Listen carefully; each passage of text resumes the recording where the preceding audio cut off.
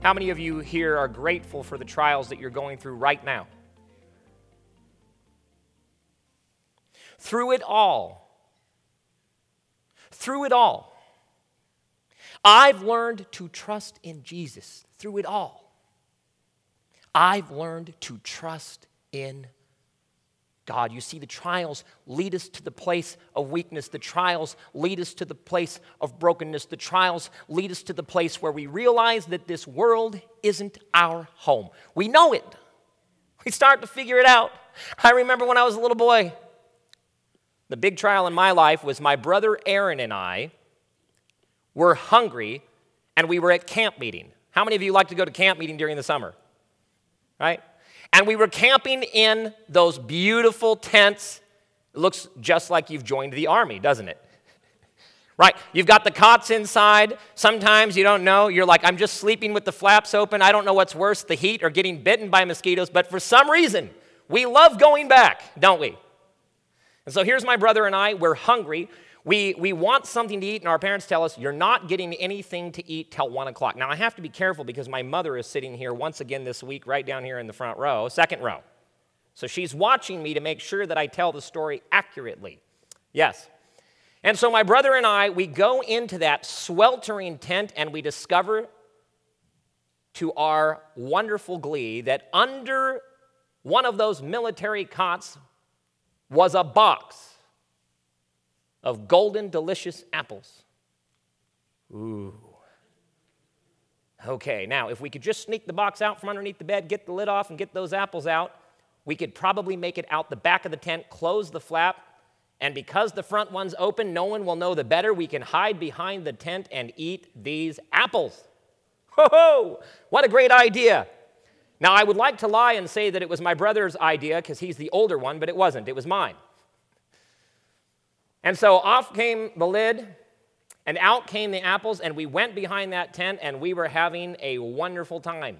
Now, if I would have been smarter, I would have taken more than one, but we only took one each. We were just little kids. We didn't understand that if you take more than one, you'll have more when the first one is done, right?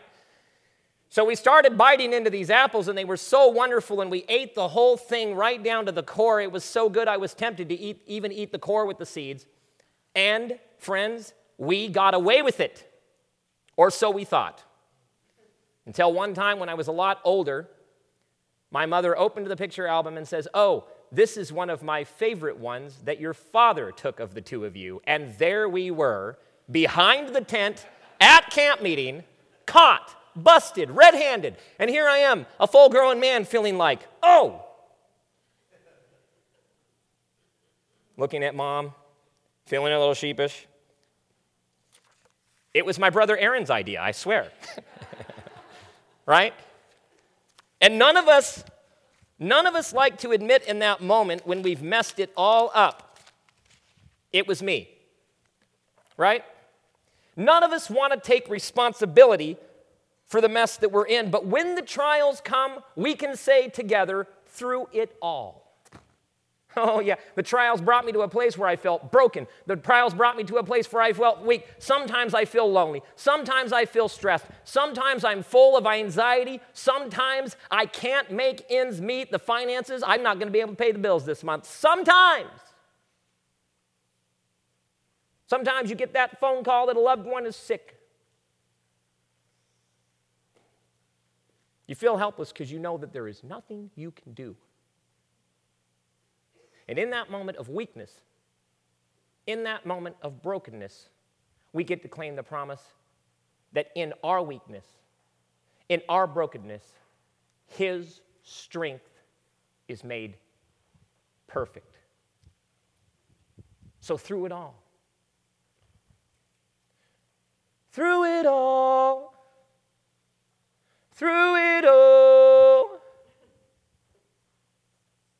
I'll trust in you. Through it all, I know it's well. Through it all, I've learned to trust in you.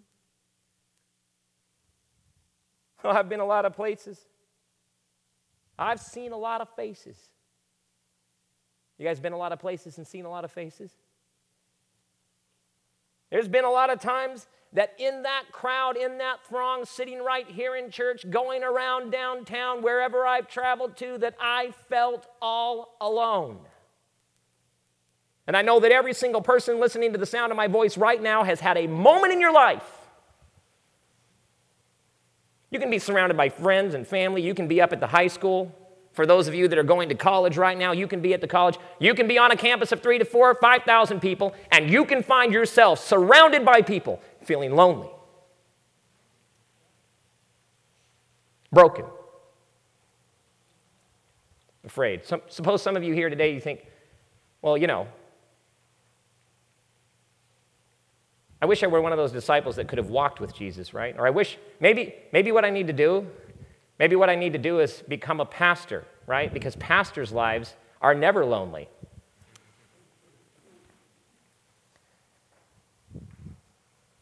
But in my lonely hours, yes, those precious. Wait a minute, what? In the lonely hours. You see, as we get a little bit older, we begin to realize the lonely hours actually create a realization for a need that nothing in this world can fill. No friend, no girlfriend, no marriage, no friends at school. Nothing can fill the loneliness that you feel in these moments, but in these moments, you end up discovering something.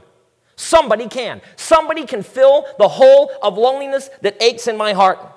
Through those precious moments, it doesn't say the lonely moments are bad. It's the preciousness of the lonely moments. It's the preciousness of the missing the one you love that's gone. It's the preciousness of being surrounded by a crowd and feeling all alone that helps you to realize that nobody in this world can ever fill the hole in your heart that's in the shape of a cross. Nobody can be there for you in those moments when you feel all alone like Jesus. And so these lonely moments, these broken moments become precious moments. And pretty soon we start thanking God for those mountaintop experiences that we remember. How many of you have had a mountaintop experience in your life? Maybe it's, that high school graduation, that college graduation, that person that you married. You can remember that wedding day. You can remember that baby dedication. You can remember that baptism when your son Owen decided to follow Jesus. There's those mountaintop moments. And I want to let you know something about mountaintop moments. Mountaintop moments when you're really close to God, when you see His hand moving in your life, friends, you need to write that down. You need to rehearse that. You need to praise God for it. You need to have a book somewhere that's full of the praises about the mountaintop moments that God did for you. What do you think the Bible is? You see, Moses, he had it figured out. He says, you know what we need to do? If we want these people to have an identity, if we want them to be broken from the slavery to Egypt, if we want to see them set free, if we want to see these people know that they've got a Savior and He believes in them, if they have an identity and become a people, it's only going to happen if they see God move in their life. It's only going to happen if they see God come down on the mountaintop and write the law of love on stone so they can see what it looks like and realize they look nothing like it. It's only going to happen if I have them build a sanctuary so that in a cloud by day or in a pillar of fire by night, I can be there with them. They'll know I'm there. They'll hear my voice. They'll see my miracles. They'll watch me part the Red Sea, rain manna from heaven, and cause water to flow from the rock. Oh, they're going to know. And Moses is there writing the story. And just before the children of the people who passed away in the wilderness finally get the promise, Moses says, before I go to the mountain to die, before I leave you in the hands of Joshua, who's going to lead you into the promised land, I want to do something for you. I'm going to tell you a story about every mountaintop experience you've ever had with God. See, what you're going to notice is that when Moses retells the story of what God did, he doesn't retell the story of what they did. Because Moses isn't trying to remind them of the moments when they were in the valley, but instead, Moses is reminding them of the moments when God turned their valleys into mountains. Did you hear me? God turned their valleys into mountaintop experiences with him in a wilderness where you can't climb because it's too hot. And the reason I say that is, friends, is because we need to know something here at the Pendleton Adventist Church. We need to know in those broken moments, in those lonely moments, that you don't have to try harder to climb the mountain in order to be with God. Because what God says is, I'm going to come and meet you in the valley. Psalm 23, he says, I'm going to come find you. Yea, though you walk through the valley of the shadow of death, you don't have to fear any evil. I'm coming to get you. I'm your shepherd. My rod and my staff will comfort you. When I find you, I'll beat that enemy down. Oh, I'm going to prepare a table before you in the presence of your enemy in the valley. Friends, I want to let you know something. The God that you can meet on your mountaintops is the God that will come find you in your valleys. And he says, I'm about to take the valleys and raise them up. I'm about to take the mountains you can't climb and bring them down. I'm about to do something you can't do for you so you can be with me. And through it all, I've learned to trust in Jesus. You see, friends, the wilderness experience is a blessing. Because at the point in your life when you realize I'm lost in the wilderness and I don't know the way home, we have a God that says, behold, I'm doing a new thing. I'm about to show you roads through the wilderness that are going to lead you home. And are you thirsty? Oh, I'm about to make rivers that you've never seen flow through the wilderness of your life. It doesn't matter if you're feeling broken, lonely, tired, anxious, afraid. It doesn't matter if you feel like you have no friends. It doesn't matter. Because I'm with you and I'm going to set you free from all of the pain. I'm going to give you peace. And so we need to celebrate today in the valley. And so we need to praise him today in the valley. And through it all,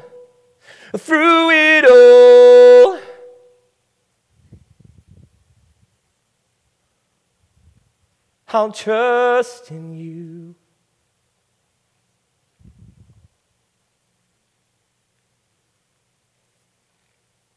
It's getting hard to trust him, isn't it? I can see it on your faces. See, that's the thing. We can lie to each other, but we can't lie to God, can we, Owen? See, Owen's a young man. He's got it figured out. Hey, Pastor Farr, I want to follow Jesus. Hey, Pastor Farr, even if I do really well in school and I get a job and I find the perfect, even if my life turns out the way that society says that it should, there's going to be stuff in my life I don't know how to handle. Isn't that right, Owen? We talked about it, didn't we? And I said, Owen, there's something that you're going to need to have for this battle that you're facing because, friends, did you know that we're all in a war?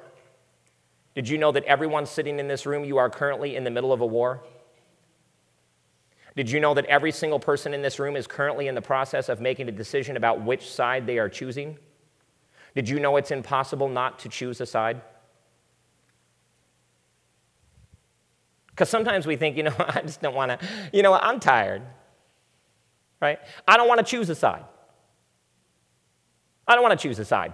I don't want to get in it. I don't want to be involved. I just want to go home. And then you find out that you look and you look and you look through the hills and the valleys of this world. You're looking for home. God, I just want to go home. I don't want to be in this anymore. I didn't sign up for this fight. Can we just go home? Am I the only one that's been there? Sometimes I say, hey, Owen, sometimes I say, I didn't sign up for this fight. No, I said I would fight for you. I said I'd fight with you. I said I'd let you fight through me. I said I'd put on the armor. Jesus, I said I'd let you be my armor, but this war is a little more than I can handle. I got a helmet of salvation. I got my feet shod with the gospel of peace. I got my shield of faith, but the fiery darts are coming down so hard, I don't think I can take any more. Isn't that true? Come on, is it just me? Am I the only one? When I was looking at my dad through a plexiglass window being told that I could not hug him goodbye before he died, I said, I just want to go home. I just want to go home. I'm done. Most of you in this audience today can relate to that. You've lost someone you loved, and when you saw that moment and you realized that there was nothing that you could do to bring them back or keep them from falling asleep, you said to yourself, isn't Jesus here yet? You see, there's moments when we get sober, when we realize that this world isn't our home. There's moments when we get really sober and we realize that, you know what? No matter how good I do, no matter how hard I try, I'm still in the middle of a war. I don't want to fight no more. And no matter where I go in this world now, it seems like I can't find a place to call my own. I don't feel home anymore. I don't feel home anymore. I go home to bed at night and I'm sleeping in my nice little house. I got food in the cupboard. I got the lights turned on. I've got the heat going. I can jump on my Samsung Galaxy, and all of the iPhone people say, ooh. And then they start talking about conversion. They're trying to beat me at what God's called me to do. Mercy on your soul. And so I get to get out my Samsung Galaxy, and every single day I get to get on Bible in the Air, and I get to tell people about the words of life. And so I want to say hello to the people who have been visiting us recently. I know we had one of the Clayville's friends, Kirsten. Kirsten is watching right now online. She says, I enjoy the Pendleton Pilot Rock Church people so much that I want more of them. And so when I have to go back home to my home, it felt a little bit more like home in Pendleton. You can move here and transfer membership anytime you want. We will take you. Oh, she is. She's moving. Okay, this is wonderful. And ask our new members right over here that just joined us today. Friends, let's hear it for them.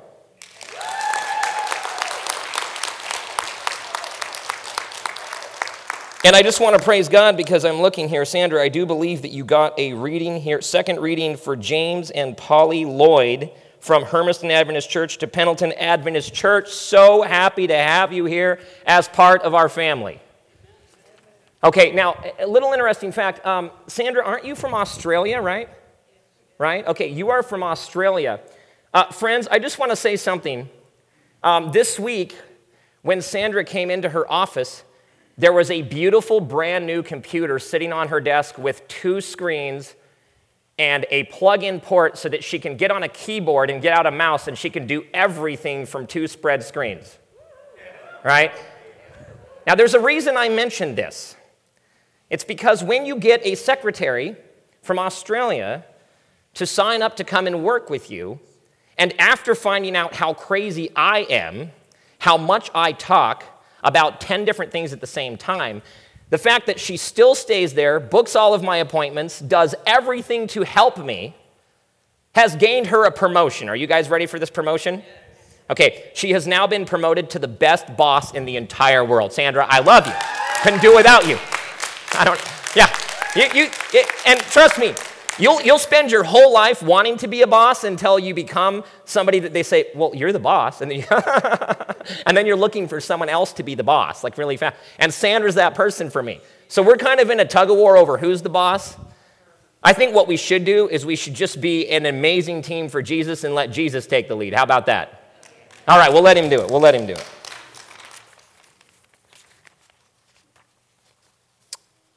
And that brings us back to planet Earth. So hello to everybody out there on the live stream from Australia, from all over the world that's watching right now. We appreciate you. Thank you so much for all of your donations towards the Pendleton Center for Evangelism. Friends, I got to tell you a crazy story. I wasn't planning on doing this, but you need to hear a story. I've always dreamed of being a world evangelist. I've always wanted to travel all over the world to tell people about Jesus. So I came here 9 months ago in a couple of days. Who's counting? I came here 9 months ago, and just before I came here, my older brother, who was eating the apple with me behind the tent at camp meeting, I'm sitting in my COVID-19 version of my graduation from Andrews University in a sanctuary of only seminary graduates with no family or friends, and they are watching on very modern cameras. Right. Woo! And I decide, they say, when you go up to the president to graduate, they're going to show you your graduation thing. You're going to get it before you go up there. You're going to show it to the president, and then you have a few approved things you can do to greet her because you can't touch her. So there was a video to show us what was approved to be on video that we could do to greet the president.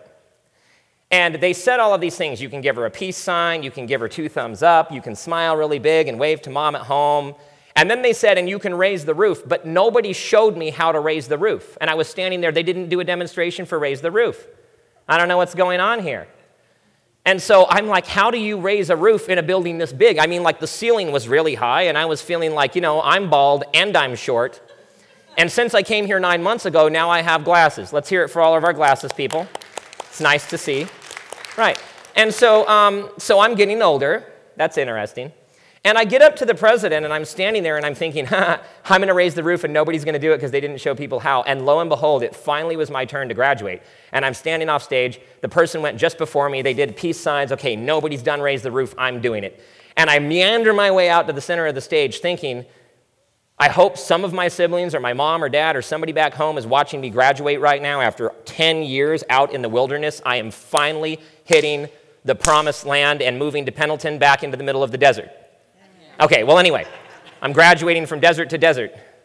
First 40 years in the wilderness complete, 40 more years to go. Woo, can't wait. And so here I am. I'm getting ready to go up there, and I'm thinking, okay, now I'm going to do the raise the roof. And this is what it looked like. I must have been on this side of the stage. I'm over here. Okay, and I'm waiting my turn, and then they nod at me that I can go. And I walk up, and there's a piece of tape, and they're like, you can't come any closer to the president than the piece of tape. And I get to the piece of tape, and I stand there, and I go like this, and suddenly I have little mini T-Rex arms, and I go,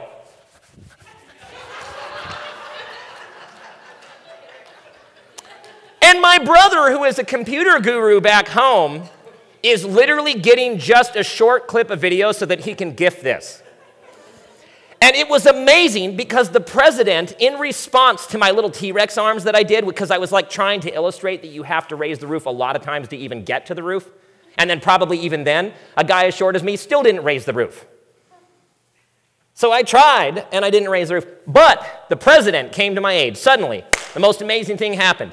The president looked at me and was like, I do not know what in the beautiful world that God created, you can read about it in Genesis 1, that you just did. That's how a president says it, because they're very learned, right? And she looks at me, and she thinks, I don't know what to do. She had like that out of the corner of her glasses look. I don't know what he did. I don't know how to respond. And suddenly, she had even shorter little T-Rex arms, and she was like, it was amazing. I was like, that's the greatest little baby T-Rex arms I've ever seen. So presidential. Amazing. I would shake your hand, but COVID-19. See you later. And so off the stage I went, and I went back to my seat. And there is a method to my madness here. Trust me. You're thinking, why is he talking about baby T-Rex arms and graduate? Where is this man at? Does he even know where he's at? I know where I'm at. Suddenly, I sit in my chair and I feel my phone in my pocket. Want, want, want, want. Want, want, want, want, want, want, want, want, want, want, want, want, want. Want, want, want, want, want, want, want, want, want, want. Tell me what that's from. Charlie Brown, you know. Okay, right. And suddenly the phone is doing this so fast that I'm like, what's going on? And I open it up, and here's text messages from all over the world. We just saw you graduate. Amazing. But you know what? It was so cool to have people from all over the world, from Philippines, Indonesia, Kenya. It was so cool to have people just literally all over Facebook and everything being like, we were watching online and we took pictures of you on the TV screen. I've never had people take, you know what I mean? Here I am, I'm like, it's Lauren Daigle. I'm trying to get a picture. It's great. And no one ever did that to me. But you know what? None of that really mattered because sitting there in that church, all I wanted was mama. It's true. And niece Aubrey. and my sister Rebecca. Yes, Rebecca, I wanted you there too. And my brothers. And I was sitting there in the middle of all of these people with all of the people around the world watching me on the big screen graduating and having this really big, huge moment. Kind of like Owen here, who moments ago was standing there in the baptismal, and before we go out, I said, Owen, have you memorized the speech that you want to give? And he looks at me and he's like, speech. I've decided to follow Jesus. Will that do? Right? And I don't blame you, partner. It's scary up here. Trust me. I'm standing here now. I'm terrified. I'm shaking in my boots. Don't tell anyone. And so I'm sitting there feeling all sad and lonely because my family's not there, my dad's not there.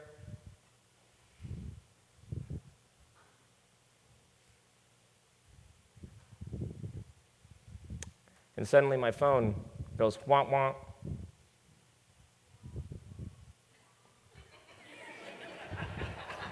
And then womp womp womp. Thank you.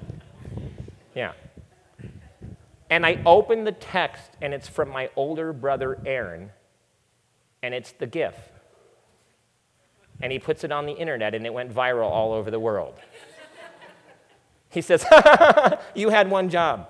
You have to graduate not looking like an idiot. I love you. Love you, bro. Sibling rivalry, it never dies. But then I got home, and I was feeling really sad because I had to go back home to a place where I was living in the basement in a room by myself, right? And I was quarantined from everyone in the world so that I couldn't celebrate. I had to eat pizza and Zoom people. I had like a Zoom with so many people, I had to have someone moderate for me, and I was still feeling sad and lonely because my family wasn't with me. This was supposed to be, right? And who wants to eat pizza in a room with a photographer and a computer screen when you could have your whole family there?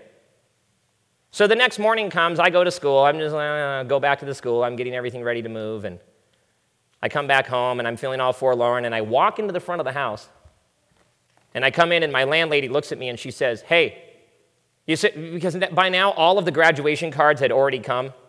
I sent them like 4 months in advance because 4 months before I reached the promised land, I was really thirsty and couldn't wait. Anyway, I love you, Andrews University.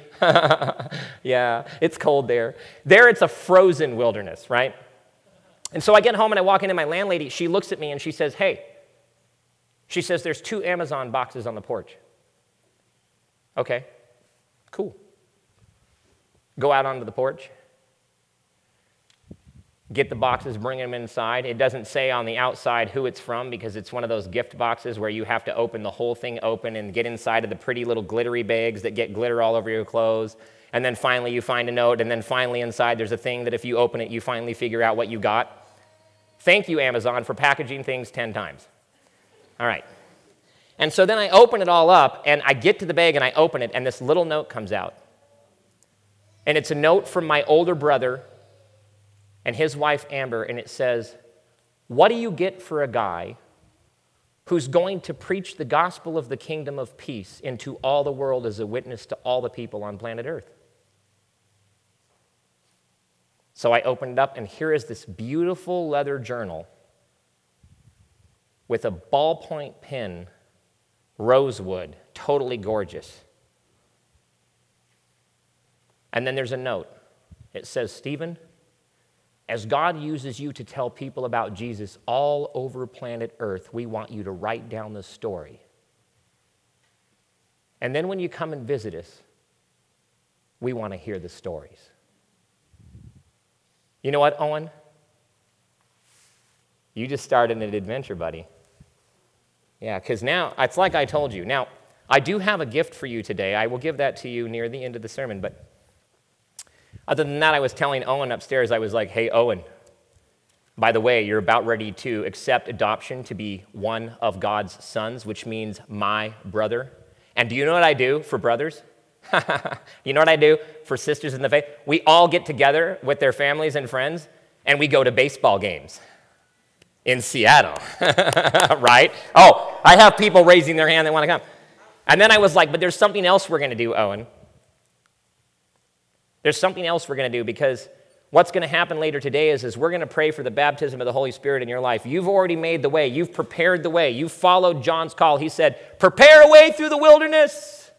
The Lord is coming. Make the path straight so when Jesus shows up, he can walk straight to the center of your heart. And so that baptism by water that removes the iniquity and sin, that's a symbolic act by getting up today and saying, I have decided to follow Jesus. You've said, Jesus, you know what? I don't want to just come to church to see you, but I want to be a living temple for God up in heaven. I want the Holy Spirit to shine through me. I want to be used by God so that people can see through my hands, my feet, my words, even if they're few, that Jesus is alive, Jesus is on the throne, and that his name is the name by which we all can have eternal life. Do we believe it? And so now I've got Emery, Gregory, Allie, Owen, and I just found out in my office this week, if you'll let me, I found out in my office this week that it's not just going to be Deanna Frey getting baptized next week, but her husband scheduled an appointment with me, and he came down, and she's been studying, he's been studying, and he says, Pastor Farr, there's no more time. It's time to give my life to Jesus. And he says, with your permission, I want to get baptized next week too, because my wife isn't choosing Jesus and going on into the kingdom without me. Can we get an amen for that? I'm starting to wonder if we're going to have church without baptisms. Probably not. Is that okay with all of the rest of you? So then I open another box. I should have brought it out here to show you, but I opened the second box, and inside there is this beautiful map. And I open it up, and it's one of those landmass maps where you can have the little scratchy thing like you're playing one of the scratch tickets, right? Don't judge me. Okay. Don't look at me like that. I said like. It's not a scratch ticket. It's a map. All right. And so I open it up, and it says, and then the note says, and what else do you give a guy that's going to go all over the world telling people about Jesus? You give him a map so that he can record all of the places that he's ever been. You know what's beautiful about that?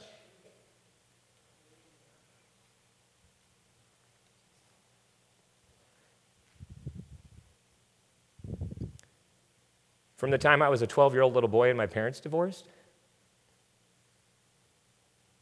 I started praying.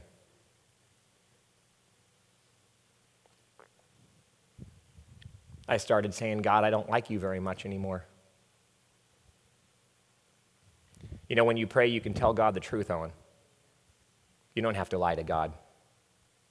When you're in those lonely moments and those broken moments, you can tell God all about it. And you know what's great about God? He's got thick enough skin to listen to you, and he's got steadfast love so that no matter what you tell him about how you're feeling, he's just going to wrap his arms around you tighter. So at 12 years old, I started learning how to talk to God, telling him what I really think. And I started telling God, I don't want to be in heaven without my family, God. If mom and dad aren't going to be there, if the brothers aren't going to be there, if I can't have my family, that's all I ever wanted in life. I loved my family as a kid. We had a lot of fun. I just wanted my life back. Oh, Jesus, I just want to go home, and it's not going to be home if they're not there. Can anyone relate to this? Oh, it's just not going to be home if they're not there. It's not going to be home if the ones that you love aren't there. Owen, it's not going to be home if we don't invite more people, because I got news for you, buddy. Jesus wants you and I to go to the highways and to the byways, and he wants us to start inviting people. Because Jesus came to save. Oh, and he wants us to invite all kinds of people that many of us sitting in here at the Pendleton Adventist Church today are not comfortable inviting. Hello? Right? He wants our hearts to get a lot bigger. He wants his house to get a lot bigger. He wants us to remember that the table doesn't just seat 200, but in fact, the table seats so many that you have to have brand new eyes just to see all the way down to the end of the other side. It wasn't that good of an echo, but thanks. But you hear what I'm saying? And he's telling us, he's saying, Owen, seats are empty. There's so many empty seats. We need to fill the seats. I came and gave my life so that all who believe can be saved. I want to save people from every tribe, every nation, every language, every tongue, from all over the world. I want to save people that are tall, skinny, short, bald, black, white.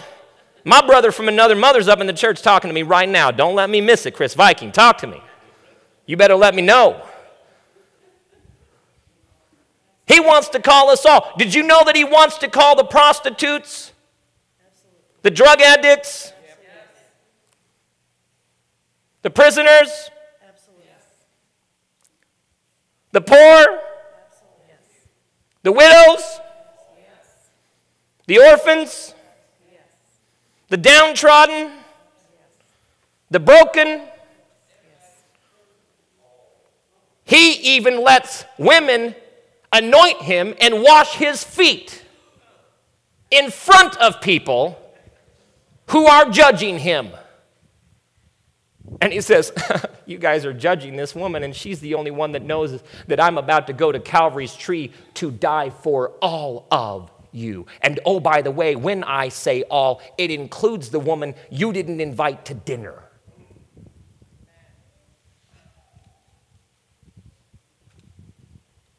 Jesus doesn't play the games we play.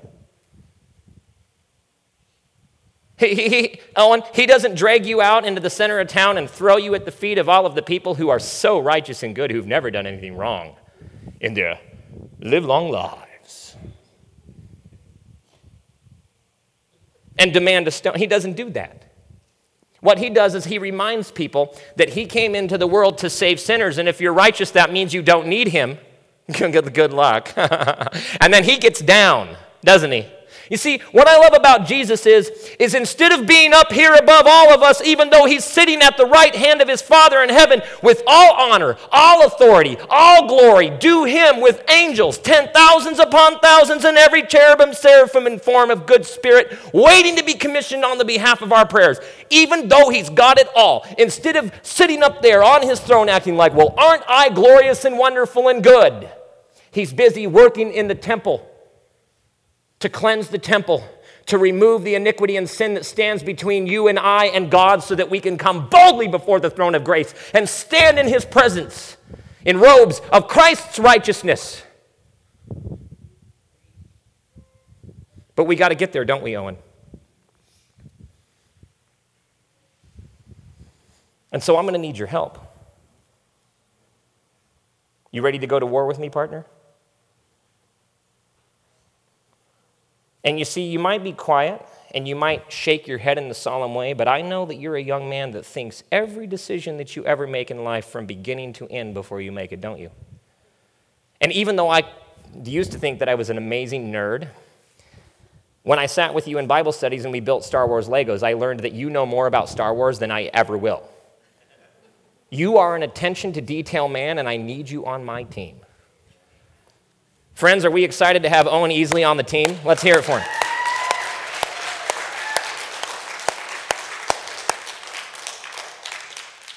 And so let me make it to today's text, Ephesians chapter 6. If you're watching on the live, you can get out your phone, you can search it on your laptop, you can open your printed pages. If you didn't bring your Bible, you can reach into the pew in front of you and you can take a look. Because, Owen, being that God has called you not to just be someone who joins the church, and then after joining the church, you just come into the church, you're walking in on Sabbath, you're looking on point, you know more Star Wars than Pastor Farr ever will and probably can beat me at chess, and then you just sit in the pew. Pow. Kind of like you got tickets to the baseball game, right? Because, see, God doesn't call you. I'm sorry, YouTube. Can you still see me, Devin? Let's hear it for Devin upstairs. He is up there running audio, visual, sound, camera, everything all on his own today. Are you guys picking up what I'm putting down? Owen, I can't do this without you, buddy.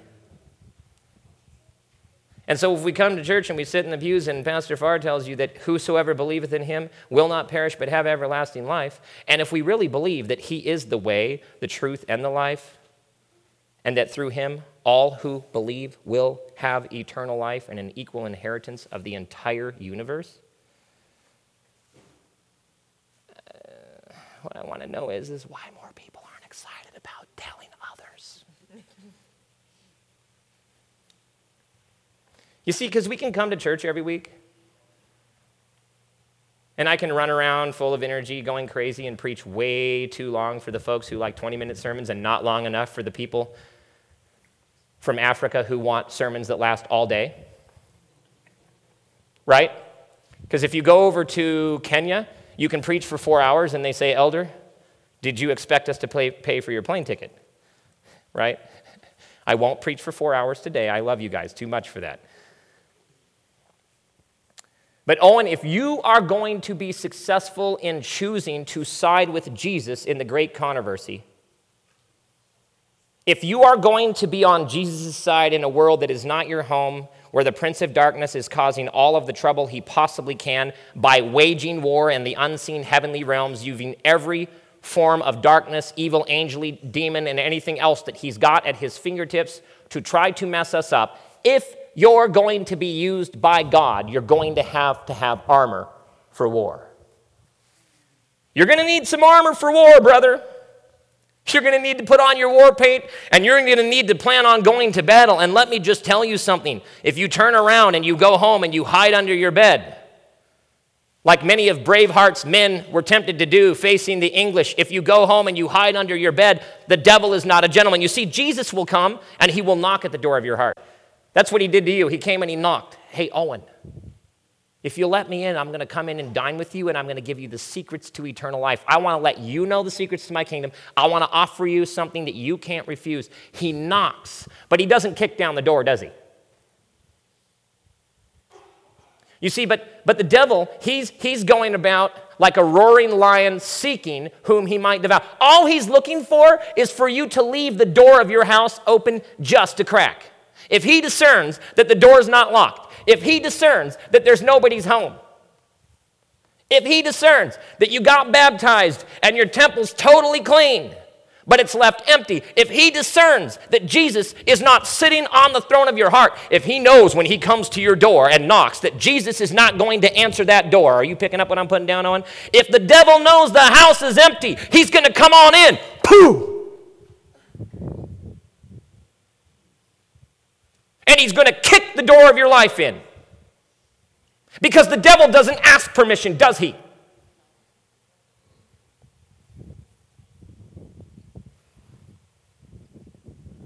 The devil doesn't ask permission. He starts by getting into your mind. I would have loved to be in my father's mind when he decided that he was leaving my mom and 5 children. That would have been interesting. I wonder what the devil was saying. I'm sure that he's probably used the same strategies against you and I, hasn't he? Sometimes he gets you with pride. Don't you know you're better than those people? Sometimes he gets you by convincing you that what God says about you isn't true. Oh, and you know what? What a failure. You gave your life. Oh, yeah, look at you now. You just gave your life to Jesus 5 minutes ago, and here you are with skin knees. Told you you couldn't make it. You'll never be good enough for him. He's not going to let you in. When you get to heaven, you know, when he comes, he's not going to say your name. You know he won't. Can you remember the thing you did when you were 10? You never apologized. You didn't confess for that one yet, did you? You see, the devil has different ways of getting us to believe things about ourselves that God would never say. And so let's talk about the armor. Because if you're going to fight the devil, Owen, if you're going to win the battle, if God is going to use you now that you are free from the devil and his ways, and you've said, "Jesus, I'm standing with you," and "Jesus, I want to be filled with the Holy Spirit," and "Jesus, I want to be one of your warriors, I want to be out there fighting this battle," you're going to have to understand something about the way Jesus fights, because Jesus fights a little different than the people in this world fight. Isn't that true, my brother Chris Viking? Tell me about it. You were looking at me like you know what I'm talking about, because you and I have been through it together, brother. And now Owen's saying he wants to join the ranks. And so as older brothers and sisters in the faith, we need to let him know, don't we? You see, we're serving a king who, instead of asking you to die, died so that you can live in his victory. Do you want to be a warrior that gets to fight the battle against the enemy that goes infinite and O? Let me tell you how. You open the Word and you open the Bible to Ephesians, and Paul says to us, he says, finally. How many of you have been living through the last 3 years of this world saying, finally? See, Paul's been preaching a long time, and now he's locked in prison in Rome, and it's not going to be long from now where he's going to end up giving his life for what he has stood for, preached for, lived for. Because the enemy will even tell you that it can destroy your flesh and take your life if you won't denounce Christ. You see, the enemy will try to take everything that you love. And he'll promise you, if you'll just bow down and worship me, I'll give you all the kingdoms of this world and all the wealth and everything. I promise I'll quit making you miserable as soon as you just give up Jesus, walk away, and start living like I want you to.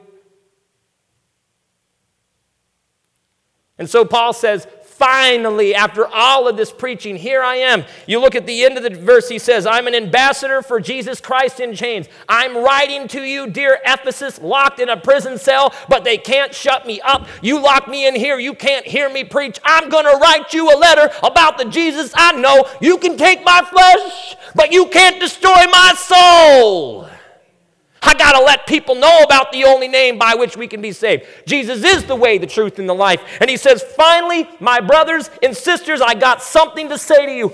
Be strong in the Lord and in the power of his might.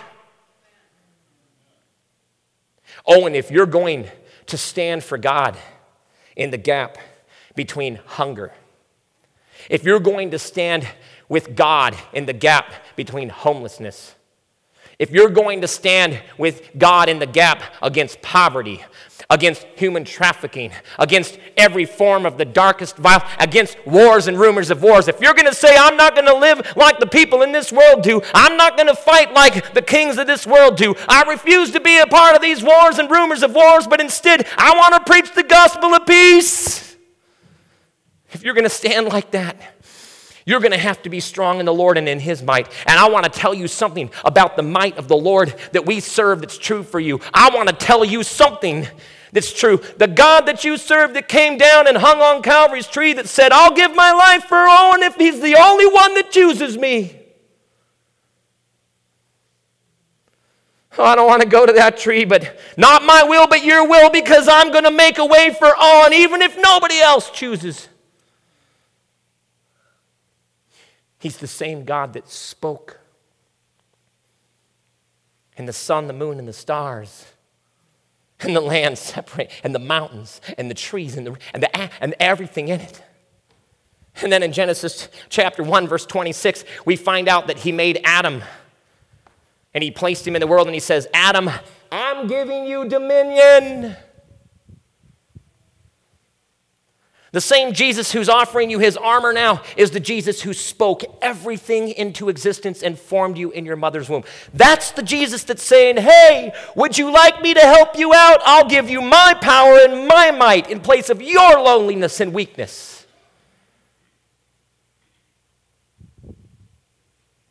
We got to quit trying to fight the fight in our own strength, friends. We got to quit trying to pay the bills with our own money. Didn't you know Papa owns the universe? We got to quit coming to God and saying, look at my bank account, and start looking at his.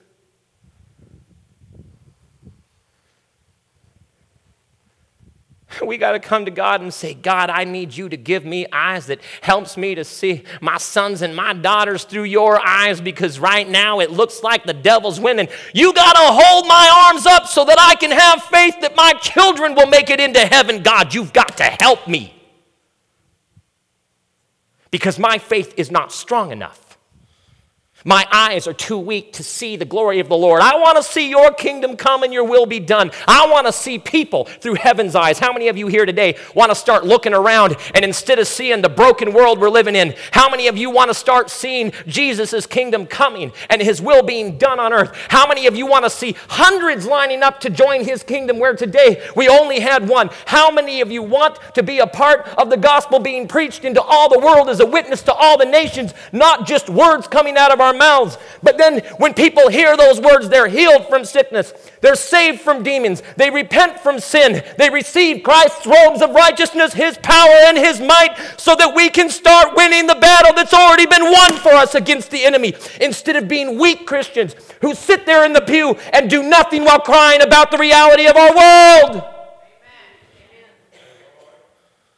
We're acting like defeated babies.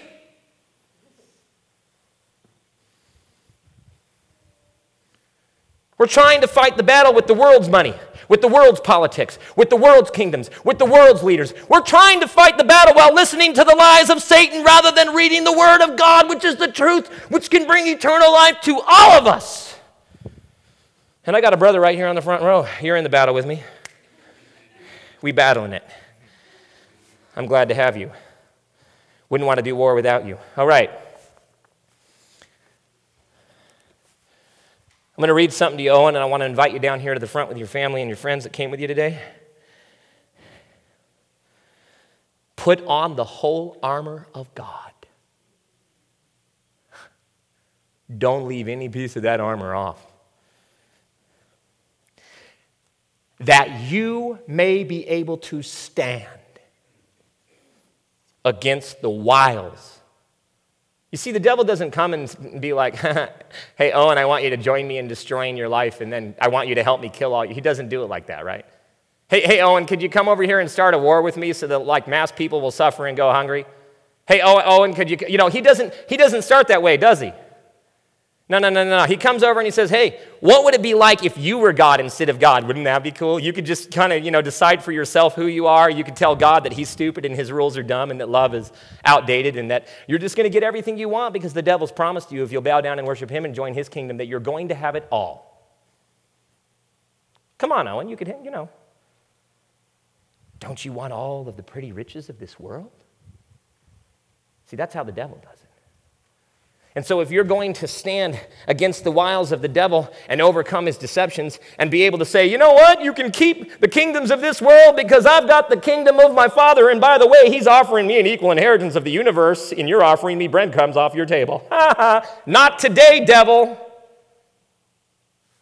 Then you're going to have to be in God's word. So let's find out what it says. It says, we are not fighting a war against flesh and blood enemies, but against powers and principalities of darkness, against the rulers of this age, against selfish people, against people whose hearts have grown cold, against the rulers of darkness of this age, and against spiritual hosts of wickedness in heavenly places. Owen, would you like to go to battle without the Lord at this point? And so then he says this. He says, therefore, take up the whole armor of God that you may be able to withstand in the evil day, and having done all to stand. What is this saying, Owen? Is it saying that there might be an evil day? Or is it saying that there is going to be an evil day? I'll open it up to the floor.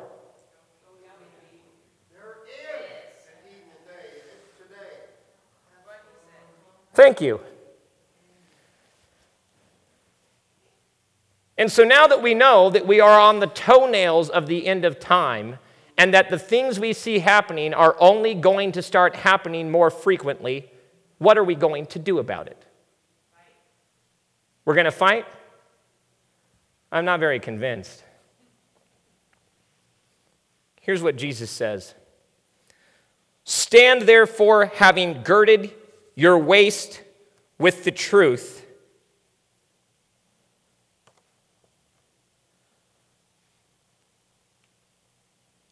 Somebody look up John 14:6. Stand therefore, having girded your waist with the truth, having put on the breastplate of righteousness. Who's got 2 Corinthians 5:21? Raise your hand. 2 Corinthians 5:21. You got it? Okay, who had the first verse I mentioned?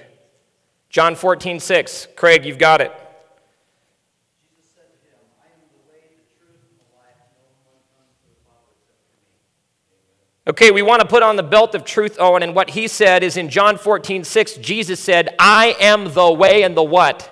The truth. Who's that belt you're going to put on? Jesus. Who's got the breastplate of righteousness?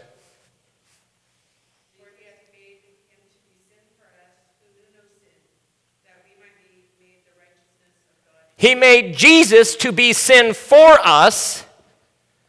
He allowed him to go to Calvary's tree so that you could be made by him the righteousness of God. How many of you are ready to trade in your legalism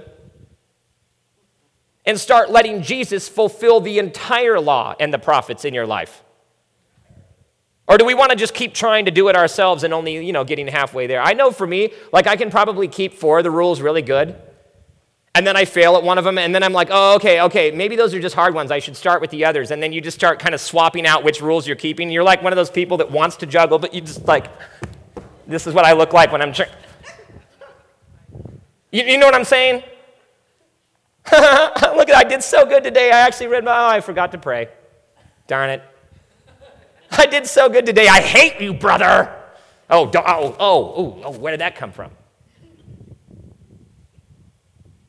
You see, because our righteousness, the stuff we prayed around ourselves, I'm so glad that I'm good enough to walk into church today. I paid my tithe.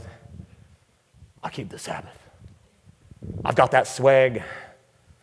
Nobody knows about my, minuscule things that nobody knows about. And I'm so glad I'm not like that sinner. Right? I'm so glad I'm not like the people that don't come to church. I'm so glad I'm not like them. And Jesus says, you've kept all the law from your youth. You've always paid tithe. You've always attended church. It's too bad that you don't love anybody because that's the law. It's too bad that you only love the people who dress like you, walk like you, talk like you, choose the same political party as you, have the same opinions you do on the COVID-19 pandemic. Oh yeah, I went there. It's too bad that you only love the people who think like you, because guess what? The pagans who worship Satan and serve the kings of this world to come kick the door of your house in to take your stuff love the same way you're loving. They love people who do what they do, look like they look like, walk like they walk, and do what they do. But I've called you to be perfect. I want you to love the people that don't look like you, that don't walk like you, that don't serve your political party, that don't have your opinions about COVID-19. I want you to go to church with people who are sinners just like you. Amen. Oh, man, I'm telling you. And I get tired of it when the devil tempts me to go down that trail, because I'm not saying that I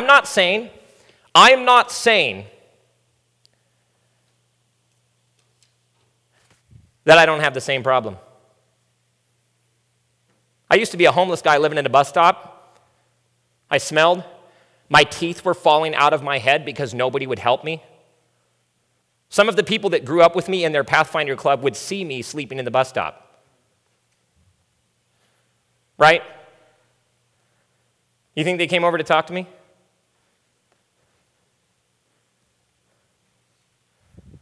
So, you know what? There came a day when I had a nice suit and tie, and I could come into church. You guys, the pastor's here.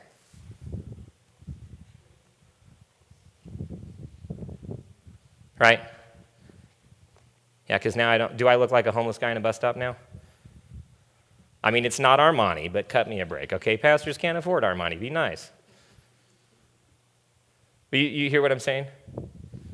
And then there comes a moment when now you have the clothes and you pay and you have this and you know the doctrines and you can say the things that you're supposed to say when you're supposed to say them, right? So that people go, oh, you're just like me. I like you. I like that you preach in a suit and tie instead of jeans with holes in the knees. Maybe you could teach all of the people in town how to dress, and then they would get Jesus too, right?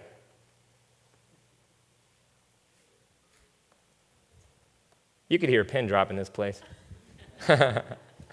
I know. They tried to kill Jesus. It was funny. He opened the scroll of Isaiah, and he says, hey, the favorable year of the Lord is here, and you're all about to receive the most amazing gift the universe has ever seen. And all of the people they were all in church. They were like, yay. And then he says, oh, by the way, but the gift that I'm wanting to offer you is me, and none of you want me because I'm from Nazareth. And then they were like, you're the gift? We're all mad now. And they tried to run him off a cliff. I actually got to look over the cliff in Nazareth that they tried to throw him off of. It was a really interesting thing to be standing there looking over it. Okay. All right. Okay.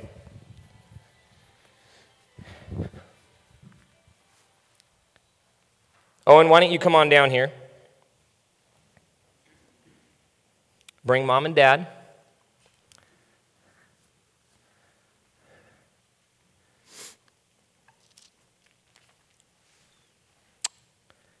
I want you to come right down here and stand with Pastor Farr. Mom and Dad can stay. We're going to join them in a minute, but I want you to come up here with me, partner. We'll join them down there in just a moment. Stand right here next to me, partner. You see this guy right here?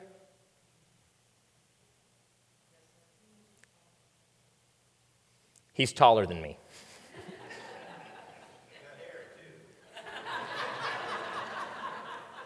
Thank you.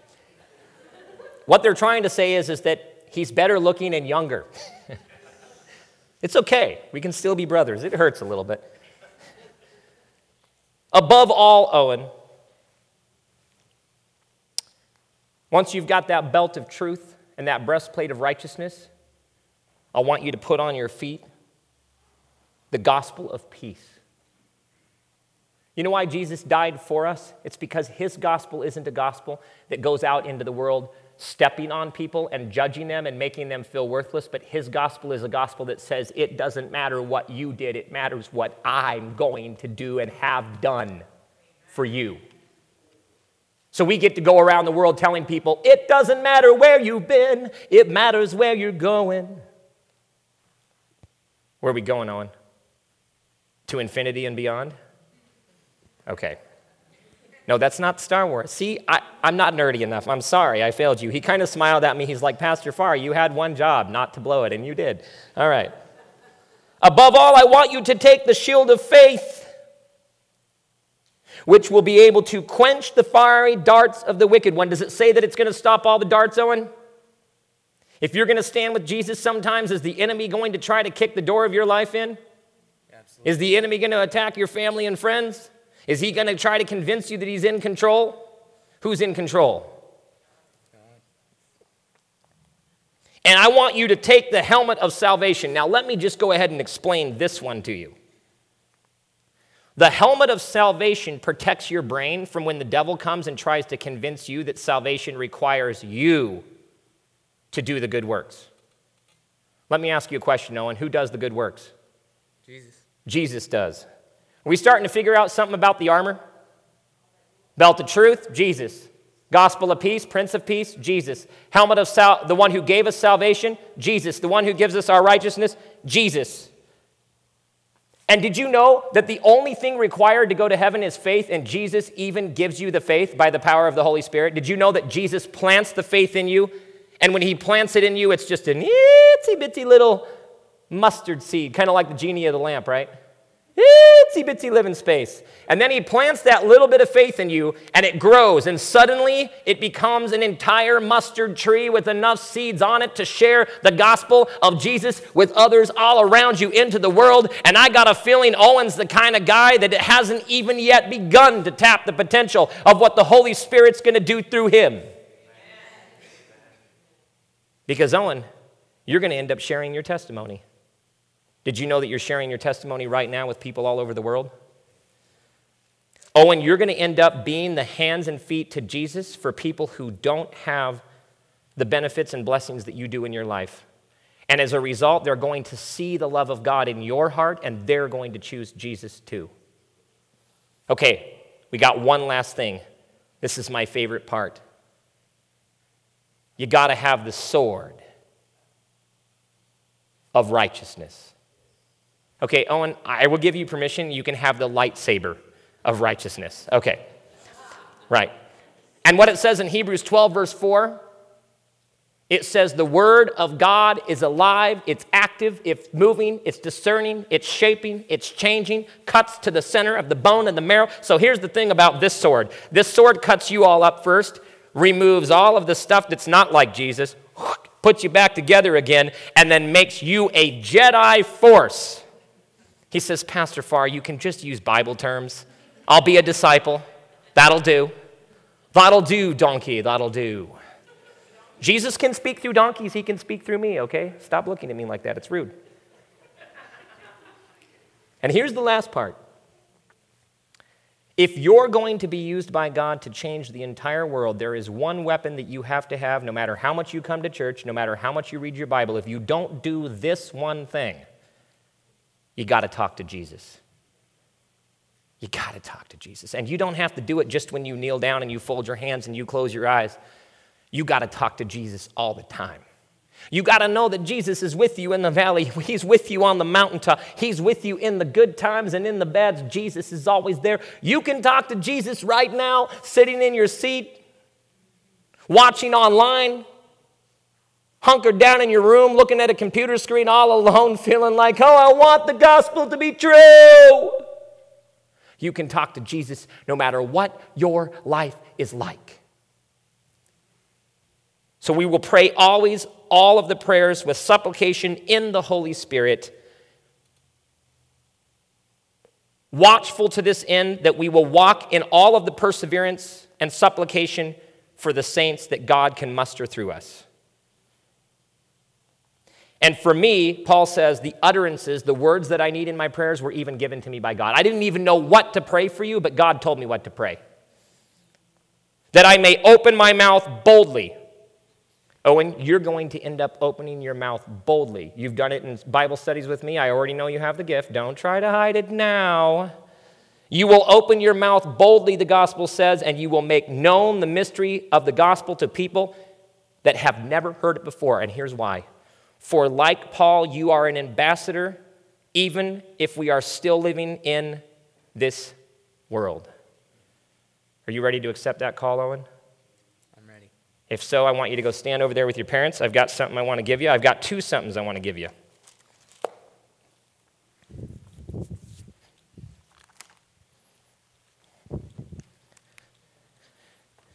Ladies and gentlemen, right here in my hands, I have a beautiful certificate.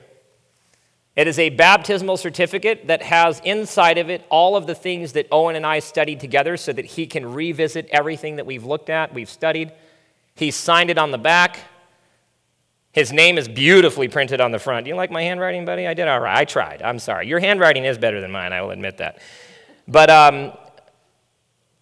Owen, you've already accepted Jesus into your heart, and now we get an opportunity to give you this certificate of baptism, which not only invites you to be a follower of Jesus, but also invites Owen to be a member of the Pendleton Adventist Church and Center for Evangelism. How many want to raise your hand? Or actually, you know what? Let's just give him an affirmation by applause if you want him here.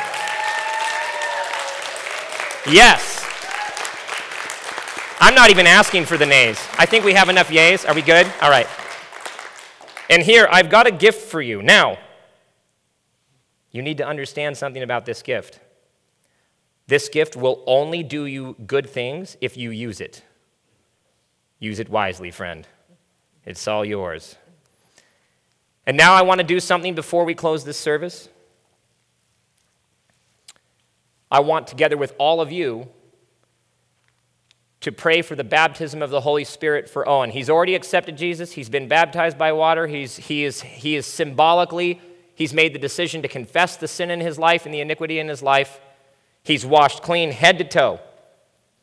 And today I'm going to anoint you with oil, and we're all going to pray for you with mom and dad that you will receive the Holy Spirit, that you will be equipped with the armor of God. And you can say it with me. My armor. Say my armor. Armor. Jesus. Jesus. Jesus. Jesus. My armor. My armor. And you can revisit that passage that I preached for you today. You do know this entire sermon was for you, right? We let other people listen too, but really, I would have preached this just for you if you were the only one here today. Because, young man, you are a force. Not will be, you are a force for God's kingdom. And I'd like to invite Al up here before we pray for you. We've got a blessing box from the entire church. Owen, we want you to know that we're very proud of you as a church family, and we want to support you, and we want to journey with you and all of us as we march toward the kingdom. And so we're presenting you with a little token here of recognition for this special day for you. Thank you.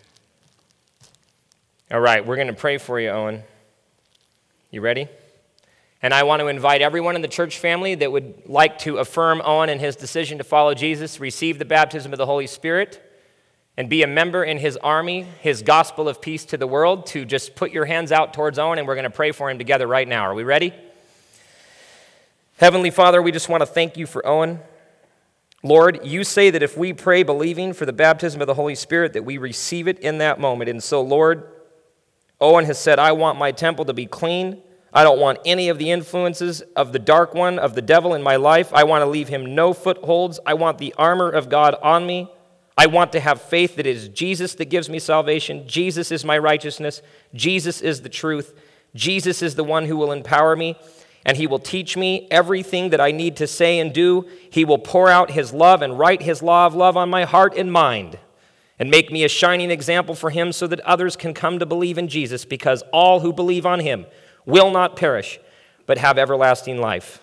Lord, thank you for answering. You say where two or more are gathered together in your name, that you are there, and I know that you are here. And I know that today you have touched Owen's life in a way that will forever set him on a trajectory to being in your arms when you come again. Come soon, Lord, and call Owen's name. Come soon, Lord, and call all of our names so that we can be together in heaven is my prayer. In Jesus' name. Amen. All right, thank you, Easley family. You can go ahead and head back to your seats. Let's go ahead and hear it for him.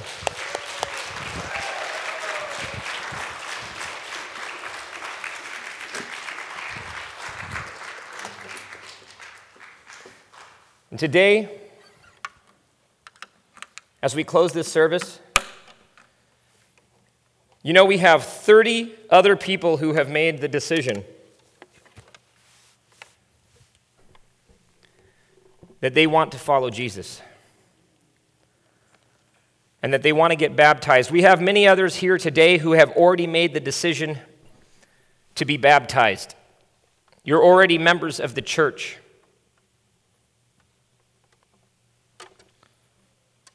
We have many here today who have already said, I don't want to just sit in church, but I want to be used by God as a member of the church who is being used to spread the gospel of the kingdom into all the world. And we also have some sitting here today who are in that valley of decision saying, I don't know if it's my time. I don't know if I'm ready to give my life to Jesus yet. Some of you are sitting right on the fence.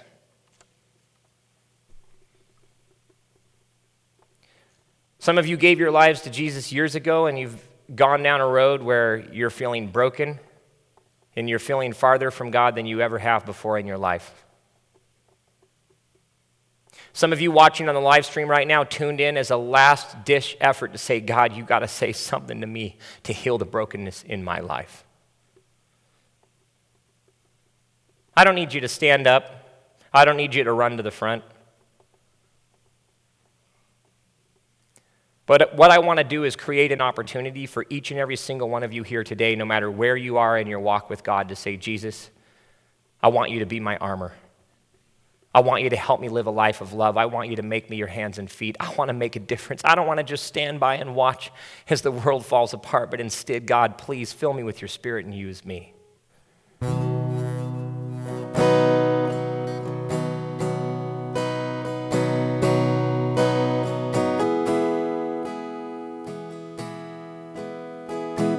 Maybe if you want, you can stand to your feet.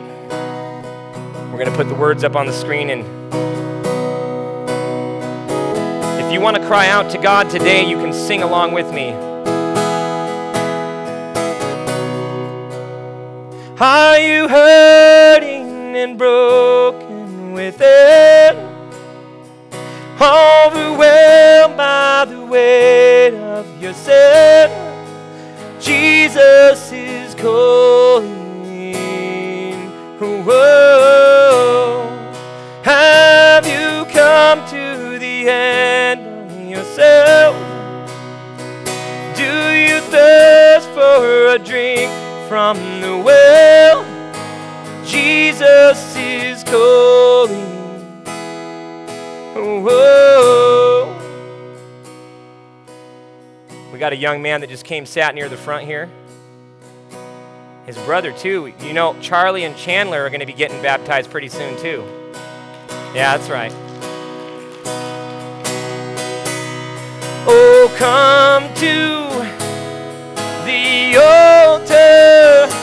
The Father's arms are open wide. Forgiveness was bought with the precious blood of Jesus Christ. If you want to come down here and you want to stand together with me at the front, Charlie and Chandler, why don't you come on down here?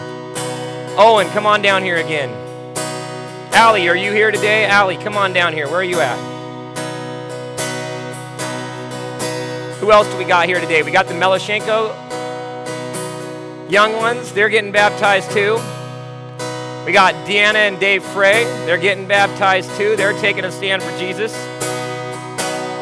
Because they've said, and maybe you want to say today,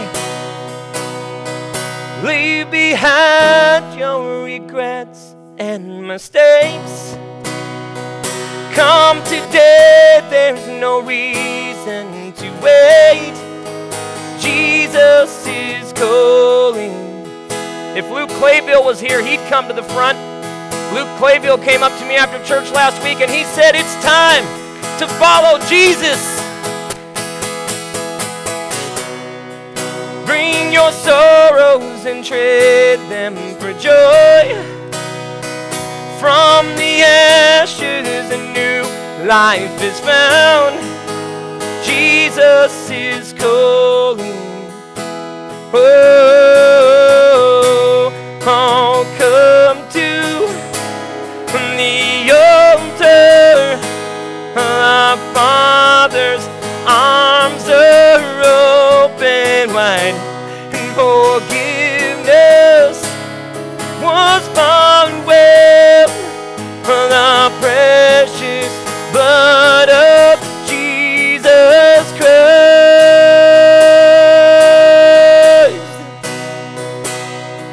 And my niece Aubrey, who just came down to the front with one of her good friends standing right here on the front of the road, told me, Uncle, I want to go to Camp Iverton and get baptized and give my life to Jesus all over again. And know what a Savior, isn't He wonderful? Sing hallelujah, Christ is risen.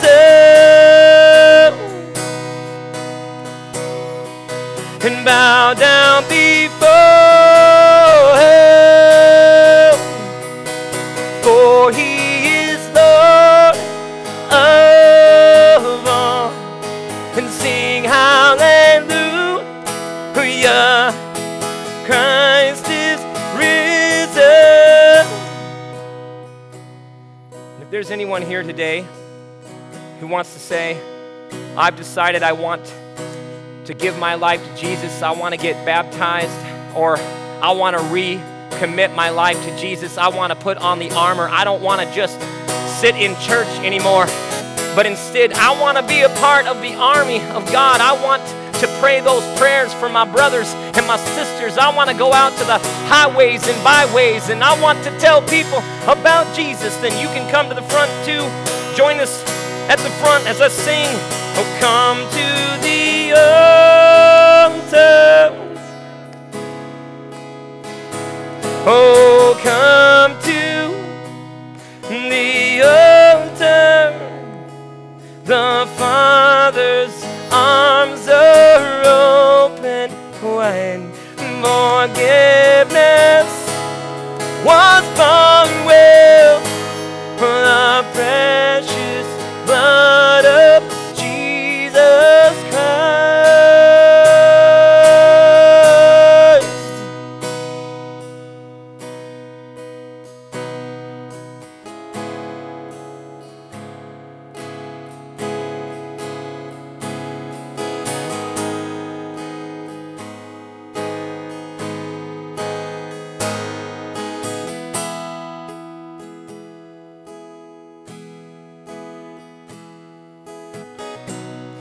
Oh, come to the altar.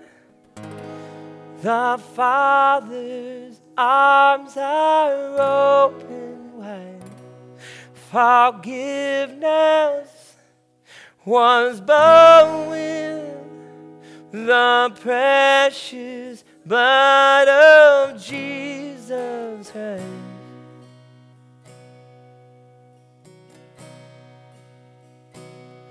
Bear your cross as you wait for your crown. Tell the world of the treasure you've found. Just want to sing that first verse one more time. I'm going to sing this specifically for the people watching on the live stream. If you've decided you want to follow Jesus and you want to give your life to Him, I want you to call Pastor Farr. My number's published. You call me. We're going to talk. I want to come and sit with you. I want to visit you. I don't care where you are in the world. We'll Zoom. Are you hurting or broken within? Overwhelmed by the weight of your sin? For Jesus is calling. And if you've come to the end of yourself, if you thirst for a drink from the well, Jesus is calling. Sing, oh, come to one more time. Oh, come to the altar. The Father's arms are open wide. Forgiveness was bought with the precious blood of Jesus Christ. Heavenly Father, you see every heart. It don't matter if they're watching on the live stream or if they're watching later on YouTube or if they're sitting here in the church or if they're standing here at the front or if they're down kneeling on their knees. God, you see our hearts and you know every thought. My prayer today is, Lord, that you will do something we can't. We need your armor, God, and we want to join you in praying. Lord, the harvest is ripe. There are so many people in this world that know that they need Jesus. Some of them don't know that it's Jesus they need, but they know they need something. Lord, the harvest is ripe of people that are looking for a home that feels like home because this world doesn't feel like home anymore, Lord. We're begging you, please. Send workers into the ripe harvest to harvest that harvest. Lord, multiply those of us who have decided that we don't want to just give our lives to Jesus to be saved, but that we want to be used by Jesus to be his warriors, to be the preachers of his gospel of peace, to be the people whose hands and feet can be used to help ease the suffering. God, make us your kingdom on earth as it is in heaven is my prayer. Lord, Make Jesus my armor. Make Jesus our armor. In Jesus' name, amen.